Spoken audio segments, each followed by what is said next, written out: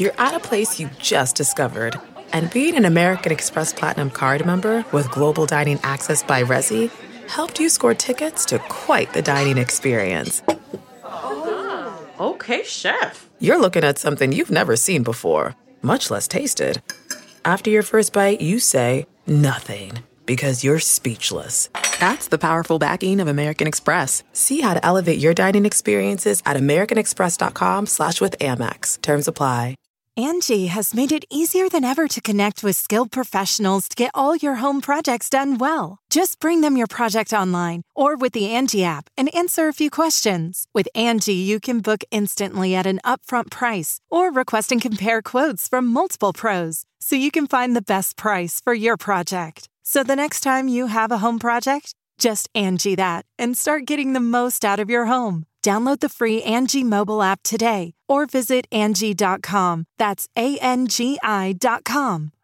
Welcome to the Nerdist Podcast number 878. Oh, that has a nice numerical palindromic quality to it. This episode brought to you by Squarespace. Whether it's a portfolio to showcase your work, if you want to make a store to sell products and services, or a blog just to share your ideas, because social media it's just too finite in terms of what you can express, then Squarespace is what you need. They're going to give you all the stuff, all the tools to make your next move into a reality. Also, great templates, customizable features. It's not going to look like a cookie-cutter blog, like in the old days where you would just sort of do like a Microsoft front page 99 or whatever it was, and you just built, I'll just put this here, and every website looked the same. You can customize the crap out of your Squarespace site, and they'll help you. If you need support, they've got support for you. You just add or arrange your content with a click of a mouse, and if you need help, just let them know, and they will get you right back on track. Start your free trial today, squarespace.com. Enter the offer code NERDIST to get 10% off your first purchase. I want to say that in I guess a little over a week from the time this is coming out, June 24, 25, in Mountain View, California, in Silicon Valley, which is very appropriate because of the guests on the podcast today, ID10T Festival. We have so much amazing stuff all in one day. You could go for 12 hours and just have a full experience. You can get a Comic-Con. The exhibitor booths are going to be amazing. Like Skybound will be there. A bunch of comic book artists, a bunch of people displaying their nerdly wares. We also have panels. We have just announced we have a Futurama panel. Ooh. There's an Animaniacs panel. Animaniacs? Animaniacs, oh, that's Con Man. The Magicians, Harmontown, Mystery Science Theater 3000, a Nerdist podcast, then the Comedy Stage, Garfunkel and Oates, Michael Che, Dimitri Martin, me, April Richardson, a bunch of people that you know, bands, Weezer, OK Go, Car Seat Headrest. I mean, the whole weekend is going to be hopefully incredible and all day long. Just come for the panels, come for the con, stay for the comedy, stay for the music, and enjoy. Go to id10tfest.com. I hope this works, Katie, because I'm excited about it. And if it doesn't work, I'm going to be like, shit, I was wrong. People don't want all these things together. But I hope they do. I think they will. I think they'll love it. So what's on the Nerdist Community Corkboard? We got a couple cool things. The McGuire Harley-Davidson dealership, it's in Pacheco, California. It's kind of near Concord in the East Bay. Okay. They are doing a mobile adoption with the Contra Costa Animal Shelter. And it's on June 17th from 11 a.m. to 2 p.m. They're going to have a whole bunch of dogs and cats there. And they're going to have free hot dogs, chips, refreshments. And if you adopt the pet of your dreams, you'll get a free Harley-Davidson t-shirt, which is cool. Yeah. And the adoptions start at $25. So check that out at McGuire Harley-Davidson. And also, speaking of adoptions, all the LA animal shelters are pretty full right now. So if you are looking to adopt, maybe you should check those out. Or if you want to foster, they're always looking for fosters. There's a lot of dogs, especially at like North Central Animal Shelter, who have been there for over a year. So if you're looking to adopt and you live in LA, definitely check out the Animal City shelters because they have a lot of really great animals. Excellent. Thank you. Or a shelter in your own city. Or and just adopt. Just adopt. This is all about animals today. Yeah. This episode is Emily Gordon and Kumail Nanjiani from the Indoor Kids podcast. Oh my gosh. And now I missed that podcast. I guess Kumail's also on a show called Silicon Valley, and I guess Emily and Kumail have written and produced a movie called The Big Sick, which, by the way, I saw last night, and it's fucking amazing. And I love watching my friends blossom into these incredible. It's like, oh yeah, everyone's figuring out how amazing you are. It's really fun. It's really fun for me, and also so interesting to see their, like it's a slightly fictionalized version, but it's a slice of what their lives were like when they first got to know each other and what they went through. And it's just a beautiful story. Even if you don't know Emily and Kumail, it's a beautiful story. But I'm so excited and so proud for them. And it was an honor to have them on talking about this and a bunch of other stuff. We talked about video games, talked about E3, but we talked about the, just the movie. And it's a podcast. You know what we talk about on these podcasts. The Big Sick is in theaters in New York and LA June 23rd. And then in select cities June 30th. Please go see it. Please support this movie. I don't think it's too crazy that Emily and Kumail could put on black ties. Well, maybe not Emily, unless she wants to wear a black tie. But I just mean get all dressed up fancy and go to the Oscars. I would love that. I hope that happens. I think it could too. I mean, he gets to go to the Emmys for Silicon, and they get to go. I think it could happen. Big Sick, so go support this movie. So hopefully that can happen. This episode also brought to you by ZipRecruiter, that you can post your job to 100 plus job sites with just a click, and then their technology is going to efficiently match the right people to your job better than anyone else. And that's kind of why they're different, because unlike other job sites, ZipRecruiter doesn't depend on candidates finding you; it finds them. In fact, over 80% of jobs posted on ZipRecruiter get a qualified candidate in just 24 hours. So don't worry about, we posted something on social media. Now we got to sift through all these emails. You got to answer all these calls and then set up all these things. Just screen, rate, manage candidates all in one place with ZipRecruiter's easy-to-use dashboard. So find out why ZipRecruiter has been used by businesses of all sizes to find the most qualified job candidates with immediate results. And right now, as a Nerds Podcast listener, post jobs on ZipRecruiter for free. Free, go to ZipRecruiter.com/Nerdist. One more time, free, go to ZipRecruiter.com/Nerdist. Here's Nerds Podcast number 878 with Kumail and Emily. Katie! Now entering Nerdist.com.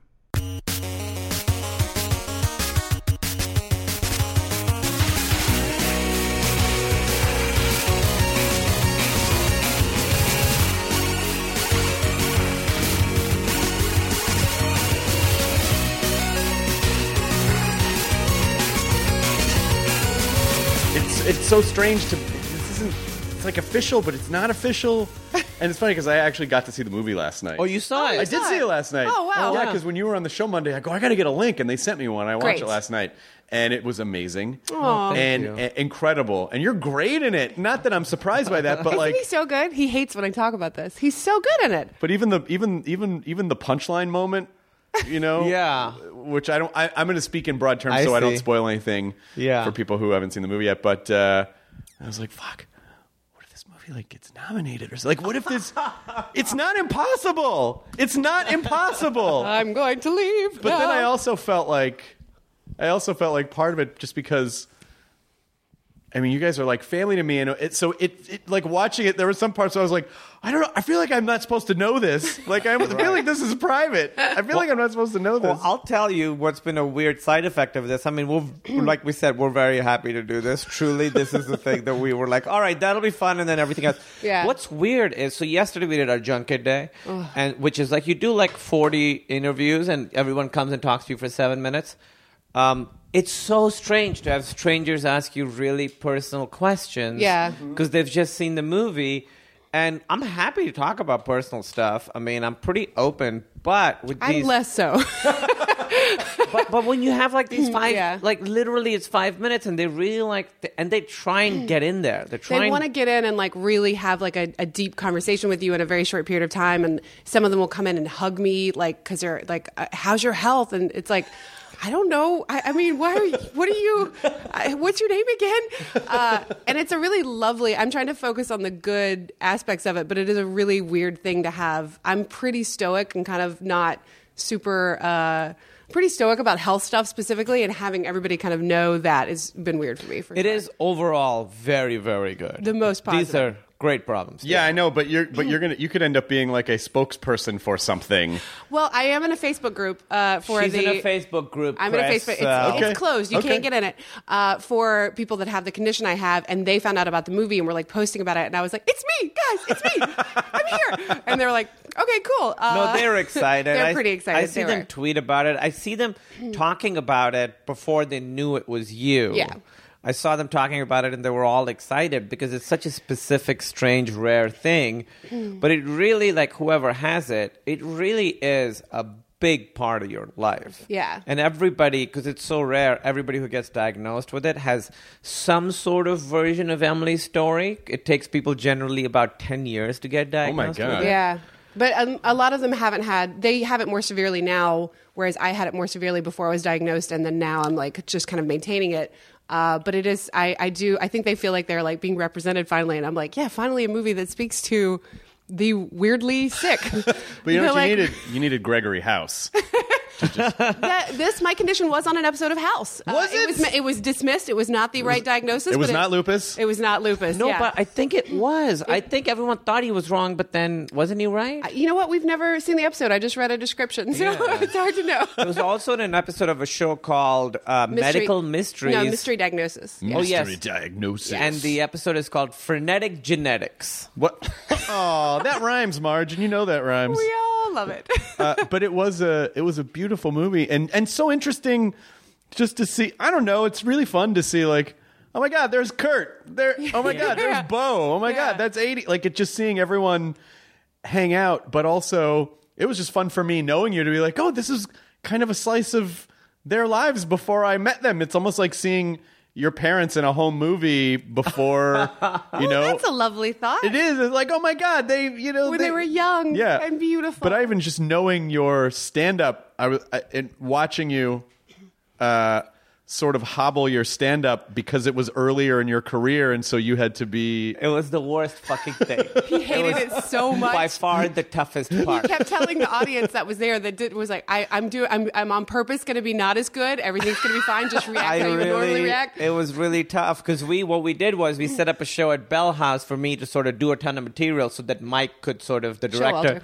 could pick like what he wanted in the movie. So I performed the set and it was great and I killed and then he was like, you know, none of that can be in the movie. You can't be like that on stage. You can't be confident, man. Yeah, you can't be confident. So I used to, for me, the big thing was, in the movie, the only time I pull the microphone out of the stand is in the last scene when I'm doing stand-up. This is some deep nerd comedy stuff, yeah, for sure. Yeah, it's the only time I remove the microphone from the stand. In all the other sets, I have the microphone in the stand, which is how I was. Right.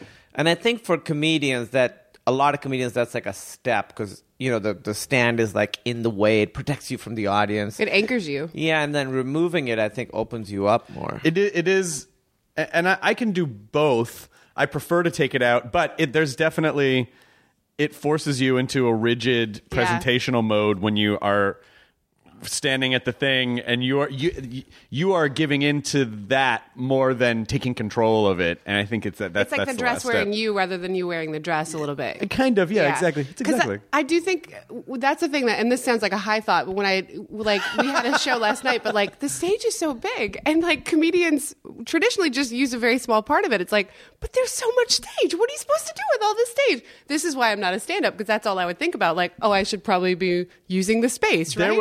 Up at Clusterfest last weekend, the stage that we were performing on, the Bill Graham Civic Auditorium, is you could fit like 100-piece orchestra on it, and then the comic, you just occupied like 1% of the stage, and then behind just this cavernous, there's a cavern, this whole cavernous space in the back, and I Tig did like 10 minutes at the end of her set where she pretended to introduce the Indigo Girls, and then she'd walk off stage and they wouldn't come out, and she'd go back out and be like, how many people really think the Indigo Girls are here? Well, you're right, here they are. Like, it was the funniest fucking, but one of the only people that I saw that was able to like utilize the entire space. And how did she manage to make not introducing the Indigo Girls so funny? That's the magic of Tig. It's amazing. That's the magic of her.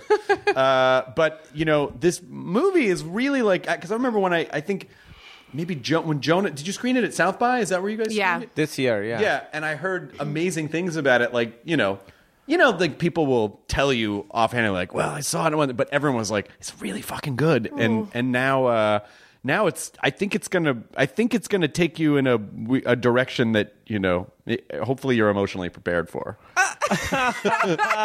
We hope we are too. It is interesting because it is like so much work promoting it and stuff that we haven't really. Someone yesterday was like, "Are you enjoying it?" It's like, I don't think we have time to enjoy it because part of your job when you make a movie is to go sell it. But the skill of making a movie and the skill of selling a movie are so different. And because I'm a comedian, it's a little easier because I sort of know that aspect of it a little bit. But they're completely different skill sets, and they take different parts of your brain, and they're not satisfying in the same way. Yeah. So it just feels like so strange to make something really personal, and then you go out and dance around about it. On the red carpet for the premiere, every question was, "Why do you think your story is so important that it needed to be a movie?" And we're like, "Well, but no, I wasn't." All stories are important. Yeah, we were Tell your story. Or like when you put it that way, it sounds like we're very egotistical. Like, "Oh, this is so interesting. You guys, wait till you hear it." But is it any less? It's like, how many horror movies do I watch where I go, did the story about the Ouija board in the closet really need to be told? And it's like, because it's a movie, and because movies are made of stories. And you have a story, and it's a very specific human story, and I don't know. Maybe it's not as contentious as it sounded, but that is in my ears. It sounds very like, well, who do you think you fuck are? Do you think? What's this shit? I don't think that's how people are intending it. I don't think they intended to be contentious. That would happen to us because we would sit next to each other, do these interviews, and I saw what her triggers were, and I think you saw what my triggers were. Like someone would say something that would seem fairly innocuous. Yeah, and then Emily would sort of have this I would reaction, bow up a little. And I was like, I don't think this person means it the way you. But then we have that too. It's and the thing that happens is you sort of go into the mode where she starts telling a story. I know exactly when to jump in and tag it and all that. You're like the Sklar brothers of married couples. Yeah. Which one's Randy and which one's Jason? Wait, maybe the Sklar brothers are the Sklar brothers of married couples. They really that might be are. true. They're that kind might of be true. Yeah. They might be, actually. I'm sorry, I take that back. But it's really good. My favorite part is I like watching the movie with an audience, and then I like doing the Q&A right after that because people are in that sort of emotional space, and they want to. Generally, the stuff they want to talk about is pretty specific because I feel like people have different. Whenever anybody watches a movie, nobody. People are connecting to different parts of it. For yeah, sure. people connect to different parts of it. So people will want to have a conversation about different things. It was cool. Yesterday there was a guy who was a Pakistani guy, and he had a white girlfriend, and he was talking about how it was the first time he'd seen that. That was really cool. And then Emily will have people show them their surgery scars. I get the scar people. Well, and I'm sure this is intentional, but the thing that you guys have in common in this movie is that you both have a type of infection that you have to remove. And yours is physical, and yours is the emotional relationship with your family. Yeah. Chris, Emily. What? That should have been our tagline. We should be incorporating that into our marketing. That is great. Well, it does seem to be you're in an actual coma, and he's in a family coma. That's right. Damn it, Chris, I gotta go. I have to make a phone call to Amazon. It's true. We're both stuck in limbo. We did talk about that. Emily's clearly stuck in a biological limbo, whereas I am stuck in sort of a familial, emotional limbo and that's how I felt back in Chicago right before I met Emily. The plan was I'd go to Chicago, do stand-up for 2 years, move to New York. Ended up staying there for 6 years. Was sort of doing the same shows. Was a comedian, but not really making any money, not really getting... You were kind of burning it at both ends because you had a full-time job and then you would do shows and you were doing the cool shows in Chicago and those are great, but it's I think you can kind of get stuck in a loop of I got to get these cool shows in whatever city you're living in, and then you just keep doing those shows and it's hard to kind of move. Well, it's hard because you really have to... I think it depends on what you want, and if you just want... And if you want that, if you just want to be gratified night after night, but it's sort of it's sort of like playing the same level over and over and over in a game. And how many times can I play this level? When do I get to? I got to fight a boss. I got to get to the next level. I got to grow. It's true. Totally, and I think it's very easy to lose intentionality in your life. It's very easy to just sort of do the same thing and get into a rut and just sort of have that be your life, be in a groove. And that's how I was when we first met. So that's what we wanted to do in the movie is that this guy who's just sort of doesn't know what to do, and he's kind of like spinning around doing Spinning his nothing. wheels and kind of spinning, like keeping a lot of plates in the But air. this guy has your name. Yeah, this guy is also. But your last name is different in the movie. Yes, it is. It was a huge mistake. I should have changed On your my last part, name. yeah. I did not think about it. I did not think it through. Because Emily would be like, we should change your last name. I'm like, Emily, there's so much to do. We have to write the movie. We have to learn the lines. It's so much. And then when we were shooting the first, we did all the hospital stuff first. That's what was up first, which is challenging in its own way. So I got there and they put the name tag on me and it said Kumail Nanjiani. And I was like, fuck. That was a very common refrain for us that I would be like, well, we should probably be like, this detail is kind of a thing we should probably like think about. And he'd go, we've got so many other things to do. And I'm like, well, that's true. But also this thing also needs to be done. So maybe, so I was like, I'm just going to change my name. You do what you want.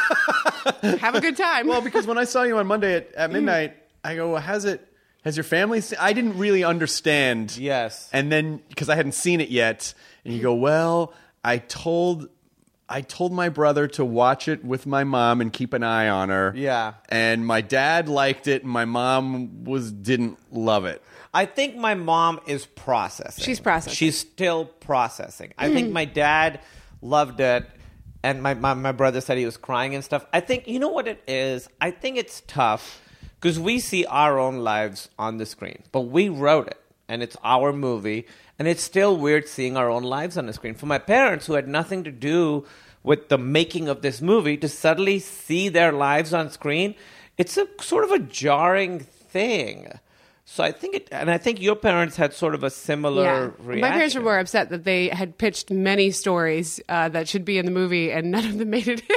Yeah, but your mom got to be played by Holly Hunter. I mean, can you have anything better And than Ray that happen? Romano was great, Isn't he too. great? Yeah. Isn't he amazing? He was spectacular. Really, really good. Yeah, Yeah. he's- And they were very excited about all of that, but they kept being like, I was like, tell me stories. Because I was like, when we were writing it, I was like, tell me anything you remember. And they were telling me all these stories, but it would be like stuff like, we had to do your laundry, and that was hard. It's hard to find a place to do laundry. And I would be like, okay, writing that down. Was Let's all of see. it true? I mean, yeah. The thing that Terry told. No, gosh, no. Oh, There's okay, one, gotcha. There's one big gotcha. thing that is absolutely I was like, not wow, true. that's just No. laying it all out there. It's And I have fabricated. mentioned in many interviews that absolutely would never happen because I told my parents I would. By the way, yeah, very, very well brought up without spoiling. very well brought up. Yes. Yeah. I'm doing my best. There is Yeah. some stuff that's happening between Emily's parents in the movie that my parents have not experienced, for sure. Yeah. Yeah, and it helps that Ray is so different from Emily's dad. Emily's dad is Southern, and Ray is like Yeah. He's Ray. Yeah. He's right. Come on. We're not gonna. But it is your movie, and so in the sense that your parents, I mean, to an outside perspective, they seem very rigid in terms of like, well, this is what your father in the movie definitely seems more like he's on the fence, like he wants he wants everyone to be happy, but his main goal is to make sure your mom's happy. Right. I think what we wanted to show was it's, first of all, you want to show that it's a loving family with like a real relationship, and there's a lot of fun there and love, and they make fun of each other, and it's all good. But we also wanted to show it is also hard for them. They're from a culture, and they're in a place where that culture isn't valued. So they really have to work to hold on to who they are. And part of holding on to who they are is them holding on to who they think I am. So we wanted to show that it's like, it's messy, it's complicated, Like I was telling someone this, writing lines for my parents to say to me in the movie was the first time I sort of understood their perspective. Oh, wow. It's a very good exercise, I think, in any like therapeutically. Write a movie I of think your parents? It's a really, really good exercise Write a overall. movie with your parents. And I mean, that's the thing in couples therapy is that you have the couple like exchange roles. Like, no, you argue. Like, what would he say in this when you're having this argument? What would he say? And really be convincing. And you have the other partner do the same thing. And it's like that's the first time you have to sit with the other person's perspective of like whatever it is. And I think it's a really good exercise to kind of get empathy.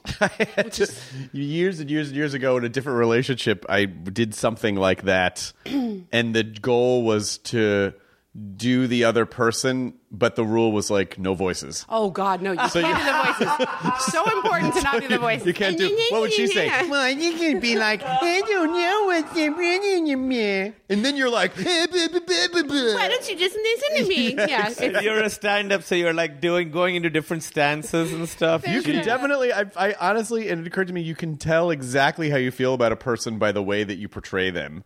So, like when you're imitating someone to someone else, you can tell if you respect them That's or not true. by the way that you go. Oh, so Kumail was like, I don't even know what to do. Yeah. Wow. But I will say, I think I do when I'm doing like an impression of you. I'm usually doing.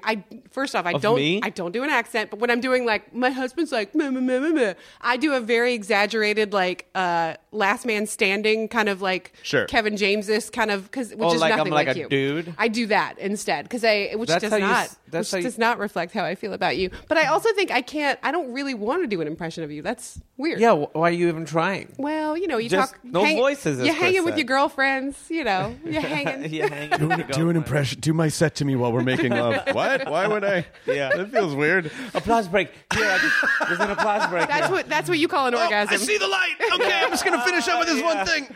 Yeah. I'm gonna leave you with this. I'm gonna leave you with this. I'll leave you with this. Bam. So gross. You've been great. Oh, God. You've been great. And then, how was that? How was How'd I that? do? Was that Yeah, it good? was- Did I do well? Did Yeah, that good? I feel like Did I I went a kill? little over, but you know, like, I don't know. I was. I You just definitely was in went it. over. It took a little while for the crowd to get into it, but then I think they There's really... a light heckling, you know, a little bit of heckling. So there. gross. But I would imagine, you know, I think it's also. I mean, how are your parents? Where do your parents live now? Are they in Chicago? They're in New Jersey. They're in New Jersey. Yeah. And how are they doing with the current state of the world?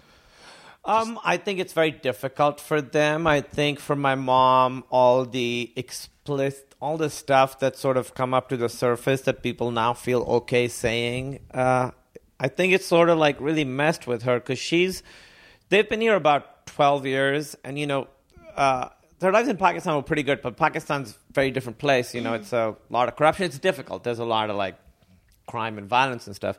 So they came here and my mom like loved it. She was like, everything's so easy. The electricity never goes out. The stores always have what you want. Yeah, everybody's nice. You don't have to bribe someone to get a driver's license. And everybody's like nice and accepting. And it's a lot more open-minded than a lot of other places, you know.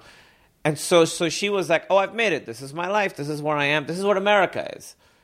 And then in the last year to see it curdle, I think it's really like kind of turned her world upside down. And I think it's turned a lot of people's worlds upside down. Like some of the anti-Islam stuff that's really pretty explicit. It sort of had her reeling for a long time. And I think now she's still... Yeah, I think it's still troubling to her, but I will also say because she and I text about it a lot. I think that was like just like everybody, a big concern at first, and then I think she started seeing people come out of the woodwork to kind of be supportive and lovely, and I think that's meant a lot to her too. So it's like you kind of just have to redefine where you're, how you think about this place that you've moved to. But I think I think she's kind of adjusting. And it's weird that we're like speaking for her in general, but I think she's kind of adjusting a little bit. I think so, and I feel like for a little while it felt to me like it was a huge chunk of people, like it was not a majority but close. But now I really think it's not. Right. I think it is a small percentage. What is really gross is that was what was getting press at the time, and that people love a story no matter what it is, even though that's not the kind of stories we really want to raise up. It felt much bigger, I think, than it was for a little while. I think that stuff I was just thinking about this the other day, like LA Times did a story on like dapper white nationalists. I think that shit did so much damage. It made it seem like these people were part of the conversation and that was, it's just another way of thinking. And the newspaper wasn't like, these guys are right. But seeing like a white supremacist in a suit and them being like, look at his haircut and his suit, it just really normalized a lot of stuff. And some of the people that are like experts on these news shows are fucking kooks. They're like bad conspiracy theory people, and they're just in the conversation now. Well, yeah, I mean, this is the age where, people like Alex Jones have... Oh, my God. Where people are giving it... I mean, I don't even like talking... Right. It was coming up on At Midnight, and then at a certain point, I think we were like, maybe we should just not Yeah. fuel this anymore and just kind of let it... But you get a very specific heckle in the movie when her parents come to see you. Yeah. Where a guy goes, "Go back to ISIS." Yeah. And it's... And at first, it's like, okay, well, this is a heckle. But under the surface of it, like, that's actually a really good statement about what's happening in our culture, especially because of the type of dude that it was in the movie. It's just like a total, like, frat guy. You're like, yeah, that is 100% legitimately that type of dude. That's exactly what that guy would say. Yeah. In that moment. And it's just very thoughtless. It's not like... Oh, yeah, there's no, like, even active, like, I'm going to mess this guy up. It's like, this is a thing I think might be kind of funny and crazy to say. And it's weird. Like, when I was first doing stand-up, I have had stuff like that yelled at me. Not a lot, but a few times, and that's what that scene sort of comes from. But the difference was when I would get heckled back then, when we shot the movie... When he heckles me, the understanding is, oh, this guy's an asshole and everybody hates him.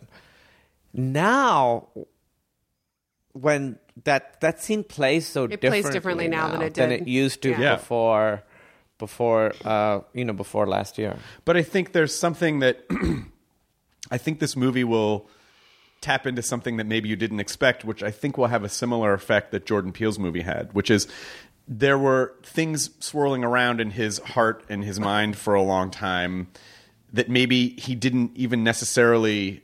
It wasn't so much even on a conscious level, but it was in there, and so all these things came out in the movie, and it happens to be a lot of things that people are experiencing right now, and so it was a very authentic, true, real statement about something that's going on, and I think you will find the same thing. It's just kind of expressing just you living your life and pieces of your life in this way. I think other people are going to go, holy shit, yeah, that's exactly...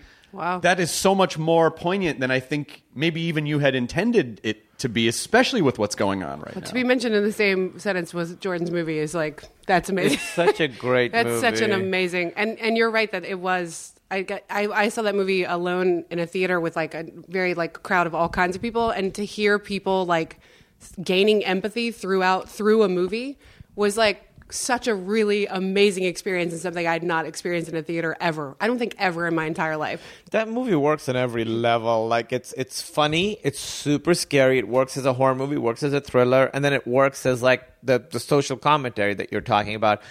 All at the same time. It works on the sunken place level. Sunken place. I mean, all the microaggression stuff was so well done. That movie was really great. And I was thinking about this. I think Emily's heard this theory, man. I feel like people want to like watch stuff that sort of engages them. Like, and I think that's why like Wonder Woman did well. One is because it's really good, but also because it like represents something. I think people want to. I think be engaged. I think so. Did you see Wonder Woman? I haven't seen it yet because it came out the weekend that I was performing at the festival, and then I haven't had a day off in ages. Yeah, but I'm about to get time off, and I'm going to see the shit out of it because it looks. It was. I think I would. I don't know. I don't know if I said this on the podcast or not, but just the sort of. I do have a bit of fatigue of like the let's beat the shit out of each other bro movies where we knock all the buildings down. Yeah, it's just like I have a little bit of fatigue from that, so.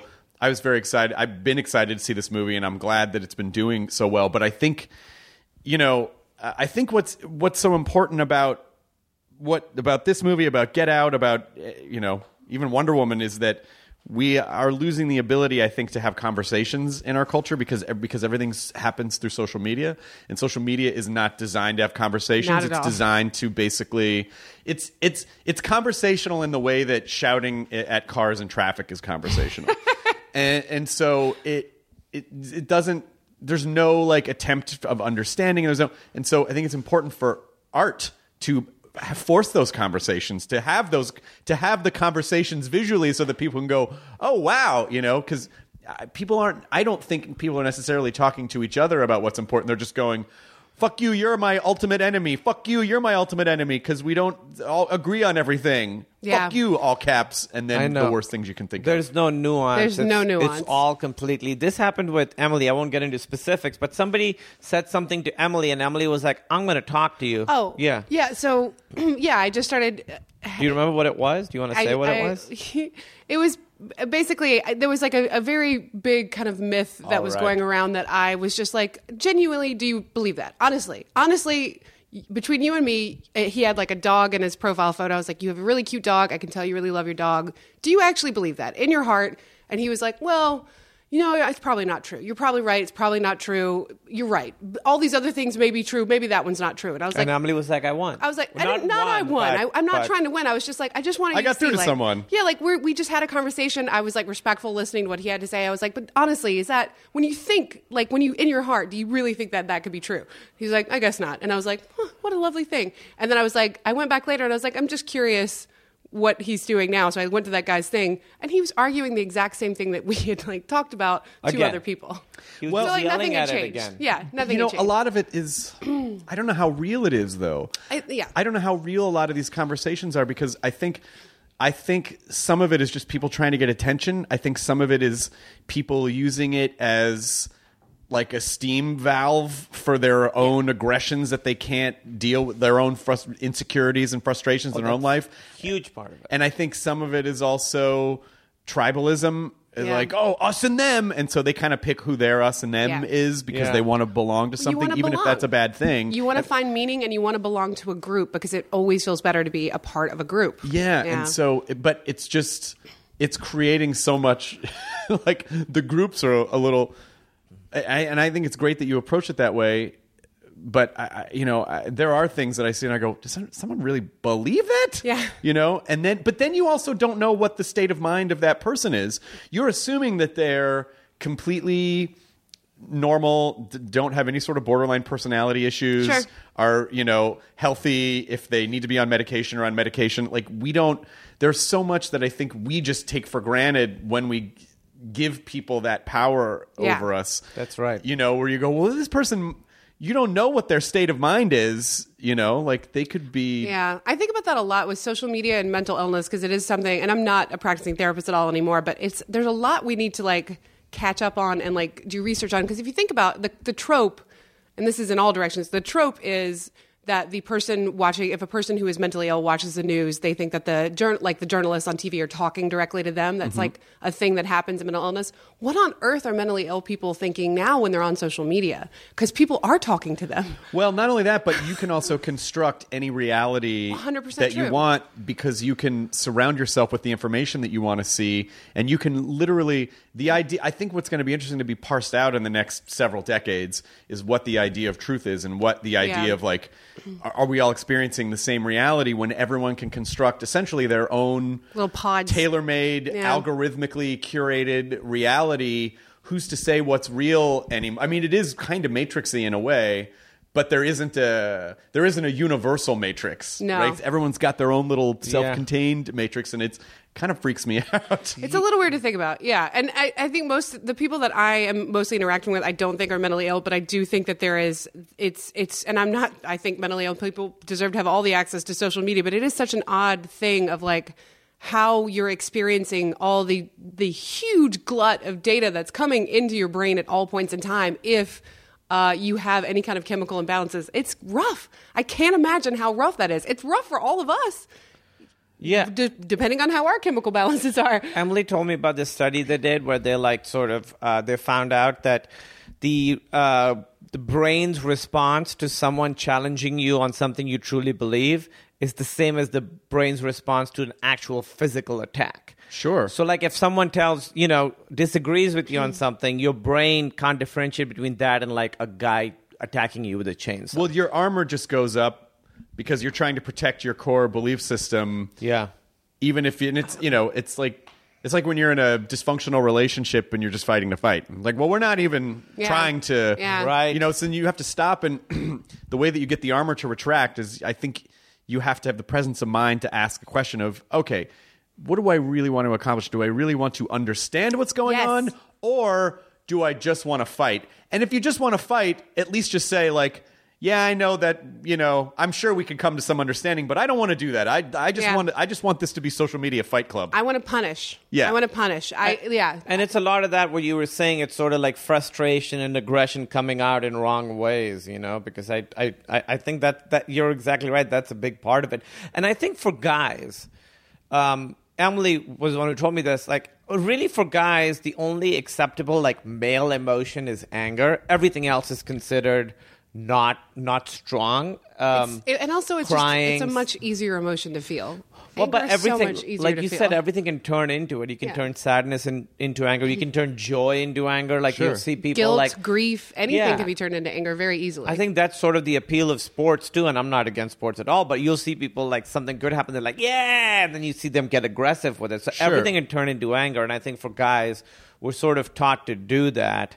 And so I think especially on social media with guys, they're taking everything in their life, turning it into rage and just directing it at whoever will listen. Well, it gets the most engagement. Yeah. Like when people, this sort of outrage addiction that we have culturally is it gets people engaged, unfortunately. Yeah. And, then this kind of, I think, Darwinian thing happens where people just start evolving in that direction. Oh, because they see, if I'm a little more aggressive, I get more engagement. So I should be a little more aggressive. Even if it's not conscious. Not conscious at all, It's yeah, I okay, agree. the more Yeah. aggressive, the more aggressive, the more aggressive. And then all of a sudden, they're at a point which is miles away from where they started, but they've sort of painted themselves into this, like, angry red corner. That's so true. And they have to...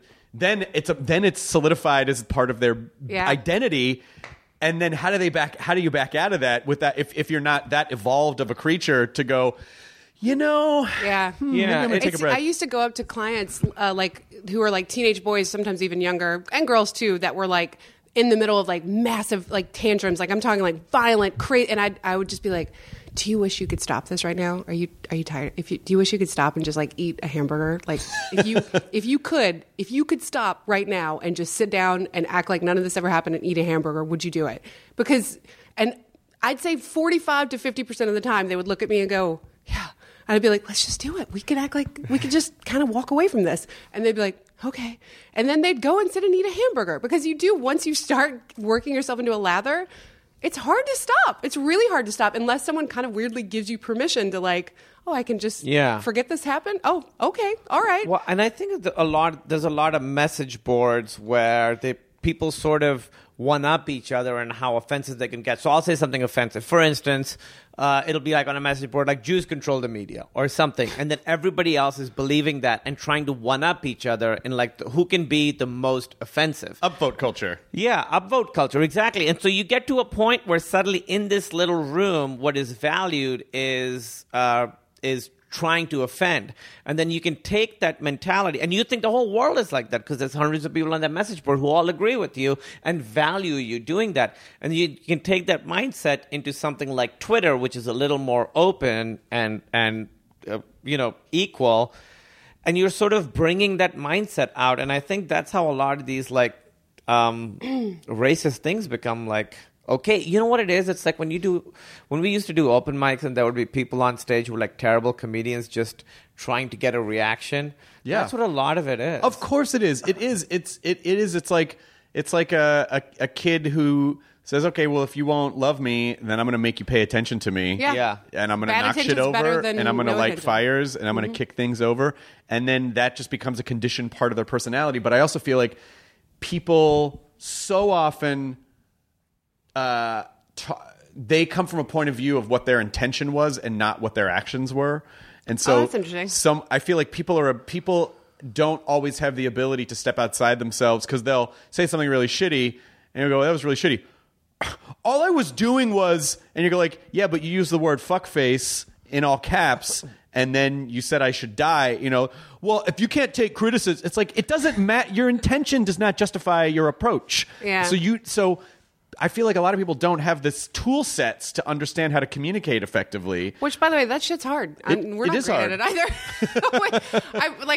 I don't ever feel like I'm like this more like it's so easy for any of us to be like that too. Like, it's hard. That stuff is really, really It is, hard. but as comedians, I feel like that is part of our skill set is learning how to communicate. That's true. Because we have to. Yeah. And so I think we're a little more focused on, and I think that's why there's a lot of arguments between, like, when a comedian says something that upsets people and they go, you can't say that. And the comedian goes, well, there's more nuance to it than that because we are so much more granular with language and communication and context.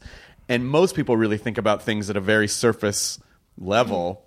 And so it's just part of the thing that we do as, And as I think our job. what's happened on the internet is that having nuance is not valued, and it's either like something is the best thing ever or it's the worst thing and you're an idiot for liking it. Like, go to like AV Club comments or something. No, and don't ever do that. It's what a nightmare. What a nightmare. And and they're not even close to the worst. But that's what it is. Like, if someone being like, I don't know how to feel about this, nobody says that on Twitter. Everybody has like a really You gotta have strong that hot stance. take. But you also, we are of a generation that remembers a pre-internet era Yeah. Yes. where you really, because you were communicating with people largely in person or at least on the phone, in other words, you had to bear some measure of responsibility for whatever you said.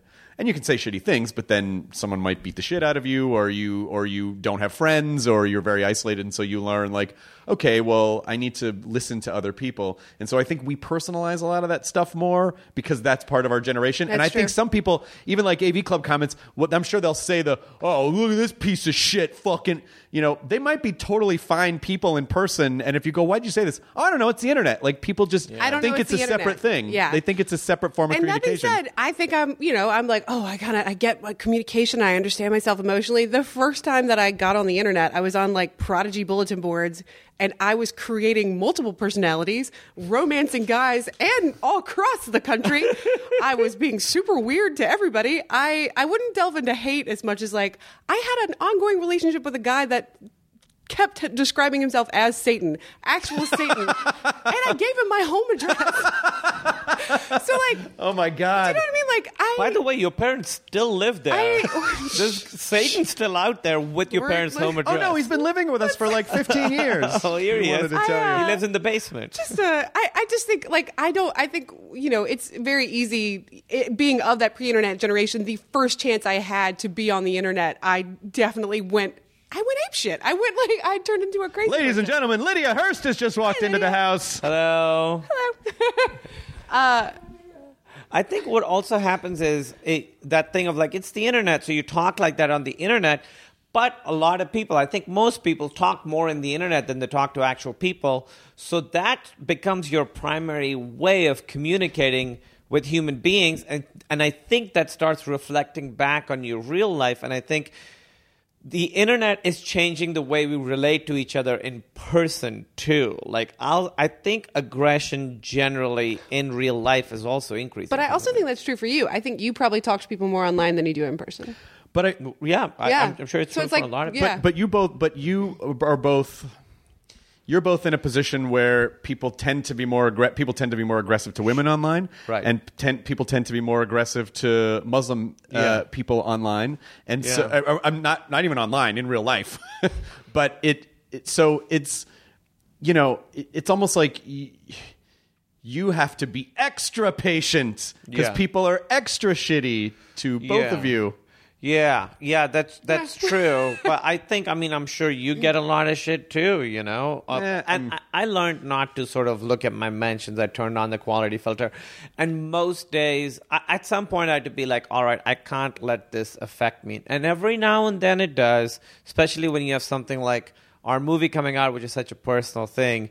So people somehow know, like, oh, this is, I can prod at this thing, But that's the thing. I think that's also interesting too to dig into those days because I have those too where Yeah. you're like going out and looking for people on the internet who are like being mean to you or like going like those are specific days and specific emotional states Sure. that you have that you're course. like today's the day I'm going to dig into this. And it's like what's going on with you that day and is it Right. the same thing that's going on with the people who are attacking you? Right. It's interesting. I think it's like we are closer in some ways than we realize.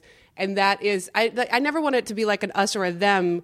To my default, I kind of try to empathize with what everybody's going through, even the people who are like saying the worst shit on earth to me. Like, something's going on with them. Something's in there. Well, there is also the thing you're talking about is a little bit of emotional cutting, where you're like, I'm gonna go feel something online. Yeah. And I just want to go get into it today. Yeah. And it's not good. It's not healthy. It's not healthy. But I also think the other thing is, real quick, I think a lot of people think of like, oh, you go and you release pressure and then you let the rage out. I don't think that's true. I think anger begets anger. I think the angrier you get, the angrier you get. I don't think it's like a thing where you get angry, then it's out of your system and you're fine.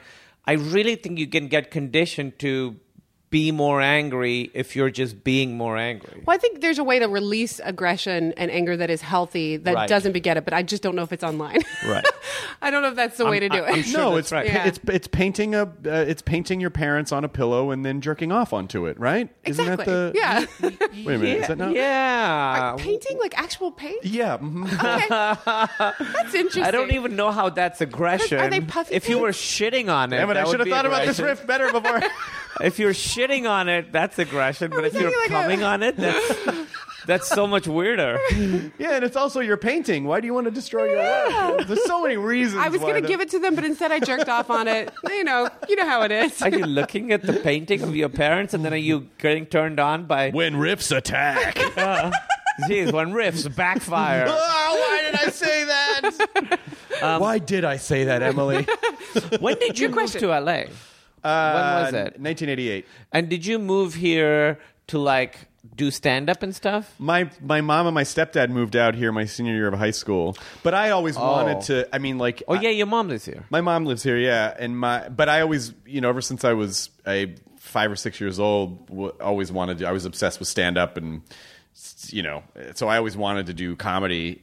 But then when I found out they had the opportunity to move out here, they were like, "Would you be comfortable?" I'm like, "Yeah, let's fucking go to California." Yeah, so. I Oh was wow! excited. And then how long after coming here did you start doing stand up? I did it a little bit in college in the early 90s, but then I started working for MTV, and so you weren't doing stand up when you started working for MTV? I had been doing it in college. But Right. but to say I was doing it in college, I was in a group. That's where I met Mike Furman. We were in a group that would meet once a week and help each other write material, and then we would perform in the dorms throughout the year. So it wasn't really like... But it was a show. You weren't just going up to people on the floors. No. They were shows, but I'm hesitant to say we were like stand-up comics per se because, and I think you'll understand this, it was a very self-contained system. Yes. Sort of like what you were talking about with Chicago, like when you're in one scene. Yeah. It was a very... it was sort of like bowling with the bumpers and the gutters. It's like we were performing for people that were in our demographic at our school. We had a lot of things in common with them, but we were baby comic. We were baby comics. Yeah.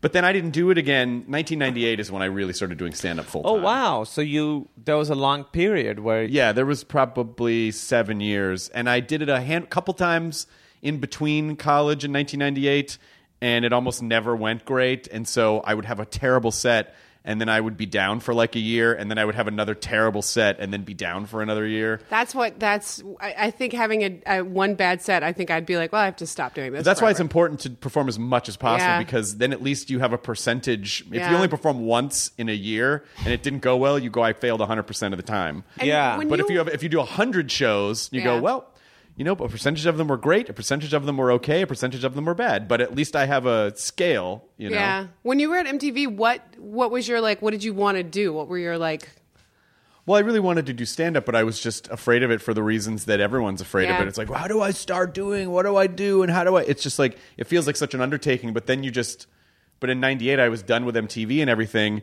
and I felt like, well, my career is people didn't really come out of MTV to do anything else, usually. Yeah. And so it was sort of I an don't know, unspoken isn't curse. Kennedy's a commentator. Well, on now Fox they do, News yes. now. But at the time, it wasn't. Jenny McCarthy was like, and maybe Dan Cortez were like the only two people that sort of broke out, and Pauly. Right.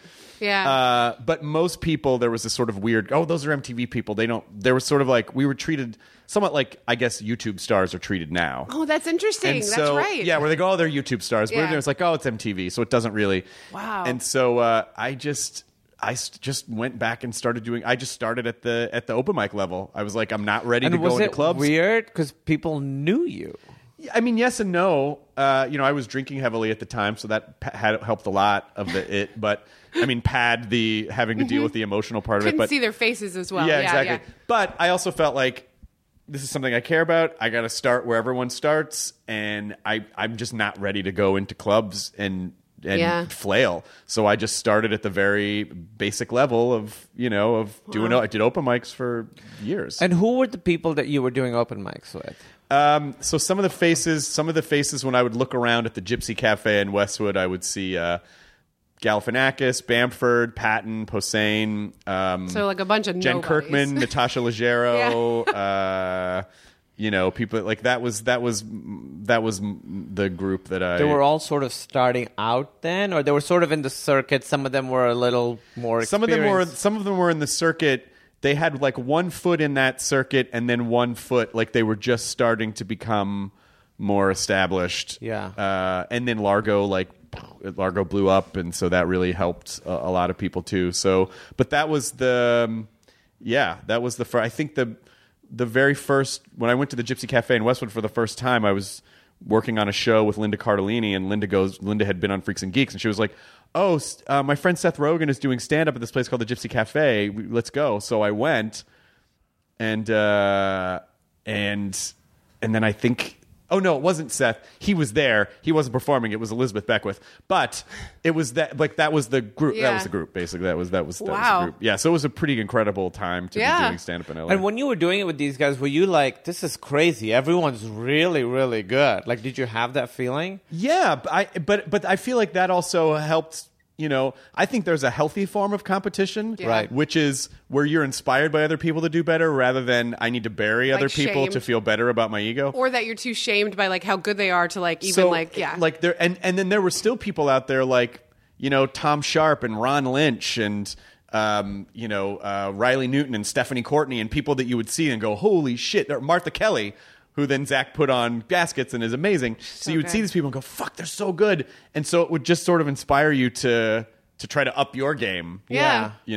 Yeah, it's interesting because a lot of people now, I think stand-up is more done in smaller cities. Like I'll do like some small show in some small town, and they'll be like I went back to my school to do my like the commencement speech, and they have a stand-up club there now. Oh, that's great. And like 20 people perform. Like that's crazy. We didn't have that, but it's crazy. Like my scene in Chicago when we started, it was crazy. It was like Hannibal and Kyle Kinane and Pete Holmes and TJ Miller, and we all like and John Roy, Matt Bronco. We all started together. And so I didn't even realize how crazy it was that everybody was funny. I was like, oh yeah, everybody's always really funny. But I would argue that because you see that phenomenon happen a lot where you go, there was a period in Boston which or all like maybe it was like Burr, Geraldo, or whatever, like a group of people would come out of that scene, and I think some of it is the relationship that you had to each other, right? As a group, where you all sort of fed off that energy of each other and inspired. And obviously everyone kind of goes off in their own direction and specializes and everything. But I think you guys, you all kind of really helped each other. I wonder what the quorum is on that. Like, how many people do you need for that to be like an inspiring group to all? Like, is it 3? Is it No, 4? you need more. I mean, for us, like 6, right? It definitely was like, because it was all these people watching, and it wasn't like how well you did in front of the audience. It was like, how unique were you, and did you have a point of view, and were you trying stuff, and were you writing a lot? And that was definitely, like, I remember Kyle being like, I did an open mic and I killed. There was an open mic called Lions Den that like we all went to every Monday night, and it was packed. It was like a real show. Everybody would do 5 minutes, and I killed, and I got off stage, and Kyle was like, you did that stuff earlier. And I was like, you're right. So there was that thing, and Kyle wasn't, I mean, he was a little bit trying to shame me, but he was also a little bit like, hey, we got to up your game, man. Yeah. Yeah. But that's good. You're accountable to each other, Yeah, and because of that, everyone's, so the next time maybe you raise the bar a little bit, and then that makes him raise the bar a little bit, and then that makes someone else raise the bar, and then all of a sudden, so it is like you're a comedy group without really being a comedy group. Yeah, right. that's true. Yeah, and I feel like we all have like this weird kinship from back then too. Like I think it's great though. I love that thing of seeing everyone flourish and going, oh my God, look what he's doing, or look what she's doing, or that's amazing. Oh wow. Like I'm pretty like, I love it. I love watching people succeed. I loved when you got on Silicon. I loved, just seeing. I loved when you started writing for the Carmichael show. There's like it's just fun to see people. It's fun to see the world discover what you already knew about people. It's like, oh, these people are talented and funny. And you see that, like the fact that Adam Sandler and Judd Apatow were like roommates back in the day. It's that kind of thing. They're both like mega stars now, but like they were also part of a little crew. Yeah. Yeah. Wait. Sirens. Hold your sound. Wow, this is... Stop trying to save people. Why are you going to save people? Yeah, why are you going to have him be so loud? What's like, your who out, cares? by the way? This is clearly more important. We both have stuff we at can 2. Okay. Yeah. I don't want to... I just want to make sure it's not like, hard out at 1. No. Because I still want to pick your brains a little bit about Yeah. E3 and... which you probably haven't had time at all. Did you get to go at all? I went to E3 for like I did a panel there, and then I went to the Nintendo booth for like 20 minutes and played Mario Odyssey, and it's fucking great. Is it awesome? Yeah, it's great. It's just this fun, super open world. His hat is a creature, so you can throw your hat, and it has eyes, and you can possess. Your hat has eyes, and you can throw it, and you can possess other people in You the can game. possess, It's like, a totally open world. Dinosaurs and stuff. I It saw was so I much saw fun. some of that. Yeah. I haven't seen any of the news out of E3 this year. I looked up State of Decay 2 because that's the one game I was like the most excited to know about, and then other than that, I haven't really seen. Yeah, anything. we usually go into E3 so much, but these last few days specifically have been so busy. But so I've been like holding off. I want to do like a deep dive and figure out. But certain things bubble up, like the Mario thing, and I think the new Wolfenstein looks cool. Like so. There's certain things that people will talk about that I'm excited about.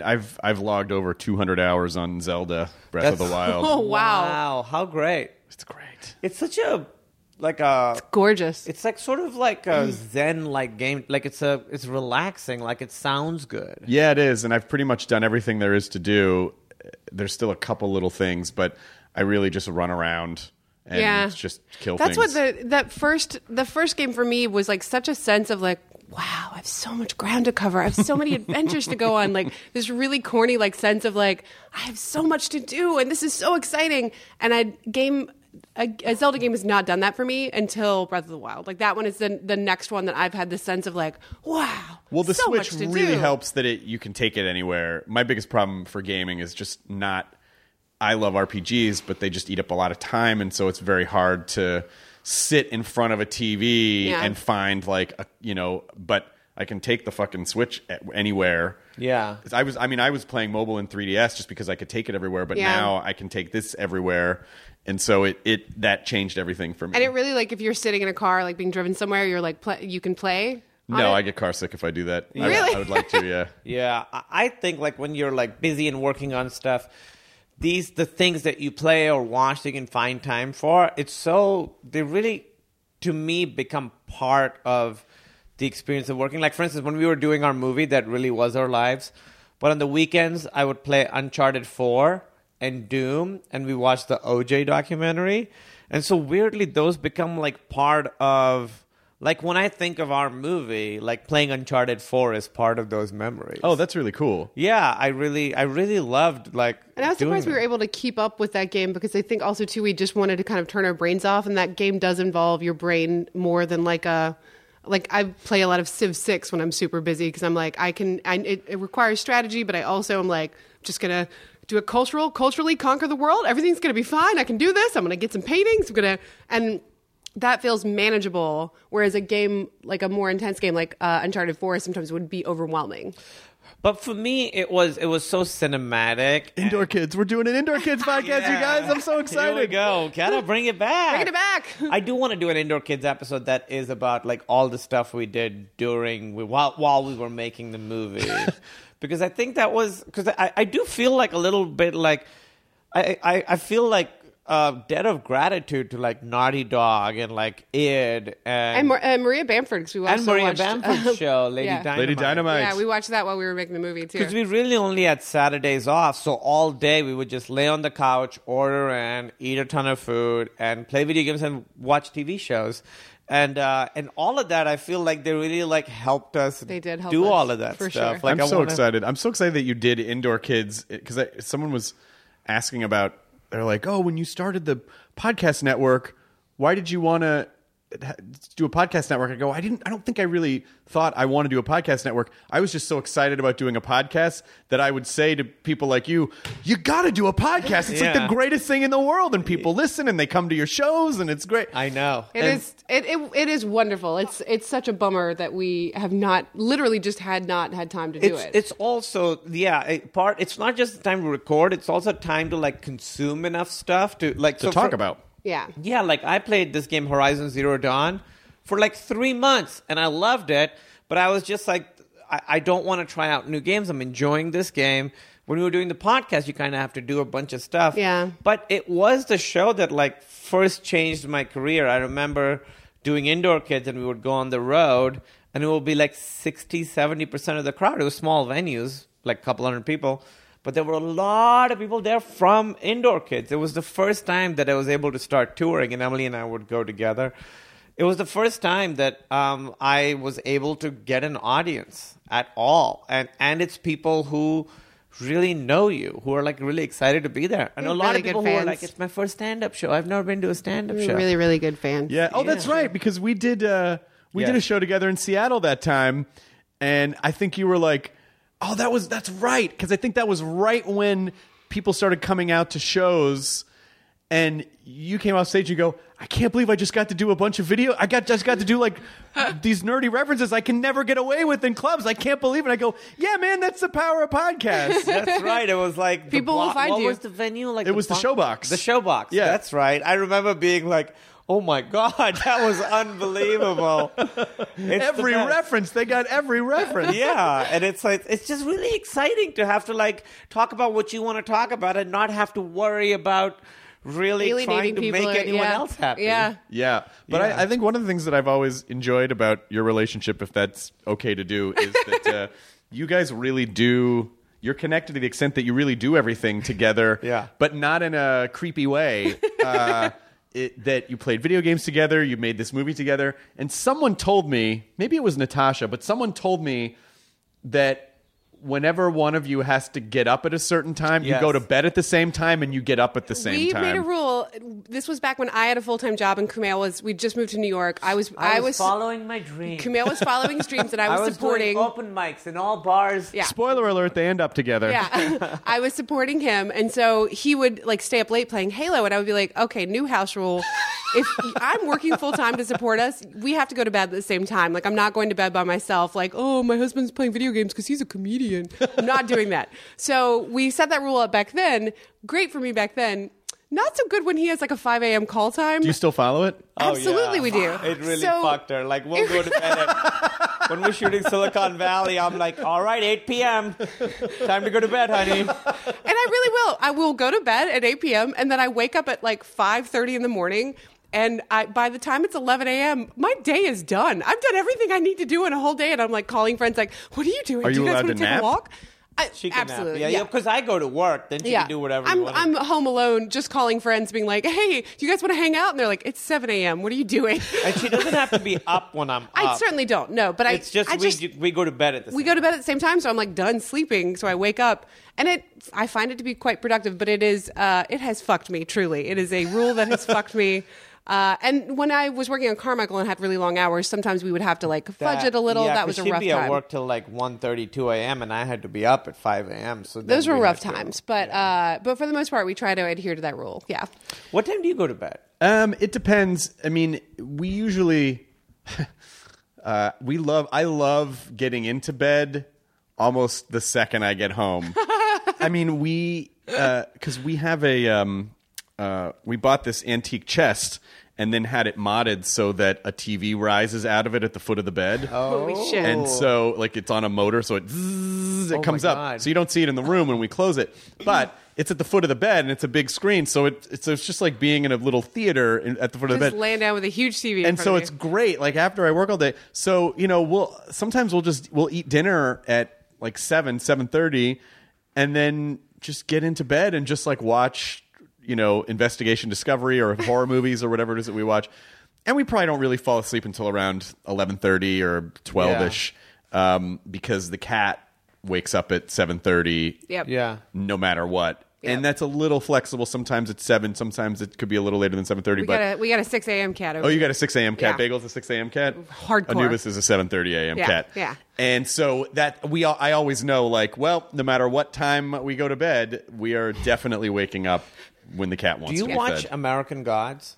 Yeah, I've just been waiting to bank a handful of episodes, but I'm dying to watch It's so American good. Gods. You I'm will sure it's love it. incredible. You will So love it. good, but it is like it's so dense. I love it. It's like my favorite show on right now because fucking Game of Thrones still isn't on. Nope.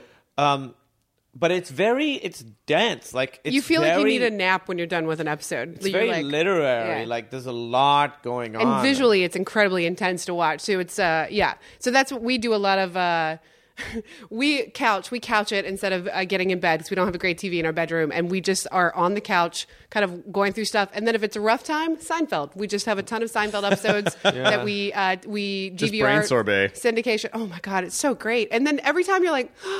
What a great episode! Like you're just like still excited about how Brain good sorbet. Seinfeld. For us, it's either Futurama or Rick and Morty, or Yep. like, Rick and Morty's amazing. or just something. There's just not enough of them. There's just not Right. enough. That's And why Seinfeld's great. I fear that the Rick and Morty train. I just, it's taking them so long to get a season 3 out. Yeah. That I feel like, are they really going to do a season 4? Yeah, what's gonna like do- when is it going to be like 20 by the time season 4 comes It's a very out? good question. Did you see the first episode of season? Yeah, It's so good. It's fucking great. I was like, give me more. it's amazing. more. Yeah, it's an amazing show. It's amazing. Somebody was telling me that they let their like 6-year-old watch Rick and Morty, and they were like, it's so funny because my 6-year-old will like hear jokes about like cum stains or whatever, and like the kid will like go. No idea what it's like. You can't get. Well, half there was those stuff in the jokes. Bugs Bunny cartoons. I mean, Bugs Exactly. Bunny never said, "I just touched one of Morty's loads," but Exactly. But there were still a lot of adult jokes in there when Bugs Bunny would dress up like a lady or whatever. I mean, there were sexual things in it without Bugs Bunny going, what's up with your jizz, Doc, or whatever. But Rick and Morty, like I think kids it just sails right. What's up with your jizz, Doc? It's maybe the best thing I've heard all day. That's a good T-shirt. Nah, what's up with your jizz, Doc? Like what? Is that what you say to your parents painting on the pillow? Hey, come on now. We got past that riff like a half hour ago. Can't we just Just let that barely go? now. I don't think we've gotten past it.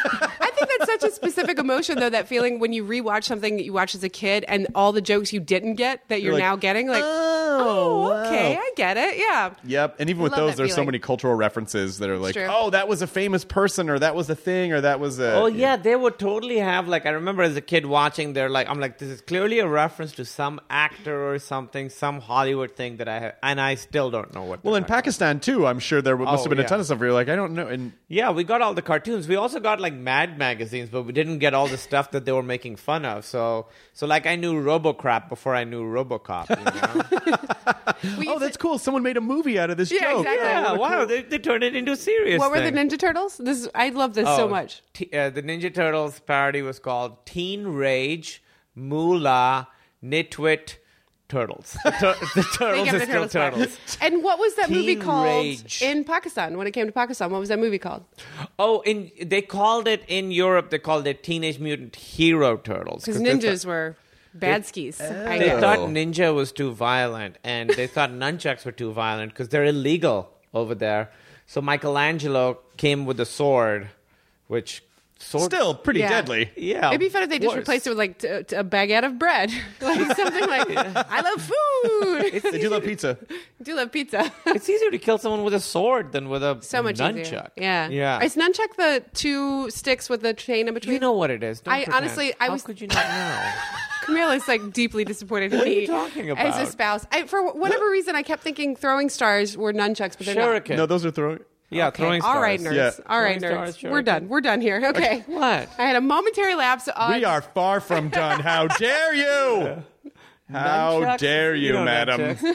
I really wanted to learn nunchucks when I was a kid. I had a little like flip book, like a black and white flip book of Bruce Lee doing nunchucks, and I had like plastic nunchucks, and I would watch. And Do you think people hurt themselves with those more than anything? I remember going to some sort of a convention or something when I couldn't have been more than like 10 years old and bought a throwing star and just had it like Yeah. a fully fucking sharp. That's And I remember great. just throwing it into the fence out in the backyard, and I don't know if my parents were really knew about it because I feel like my mom was pretty overprotective. I don't think she would have let me have like 5 knives on a wheel. Yeah. But you had one. Yeah, but I had one. It's like a sharp frisbee. Yeah.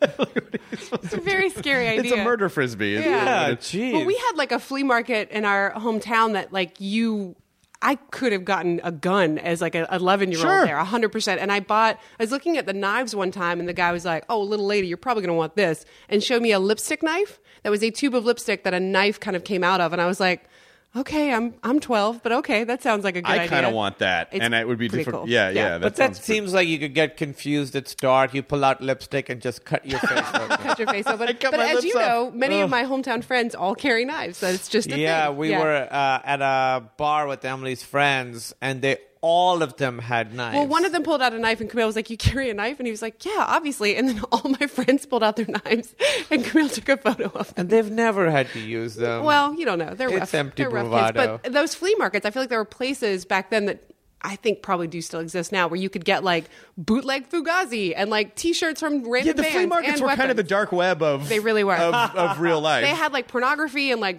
all kinds of bootleg stuff, and also weapons. And it was and kittens. Always someone giving away kittens at the door. Flea market is an acceptable black market, basically, where you can just get Yeah. things under the radar that are just totally acceptable Yeah. as long as it's considered junk. But from I had all these guns lying around the attic. Don't worry about it. Yeah, it's fine.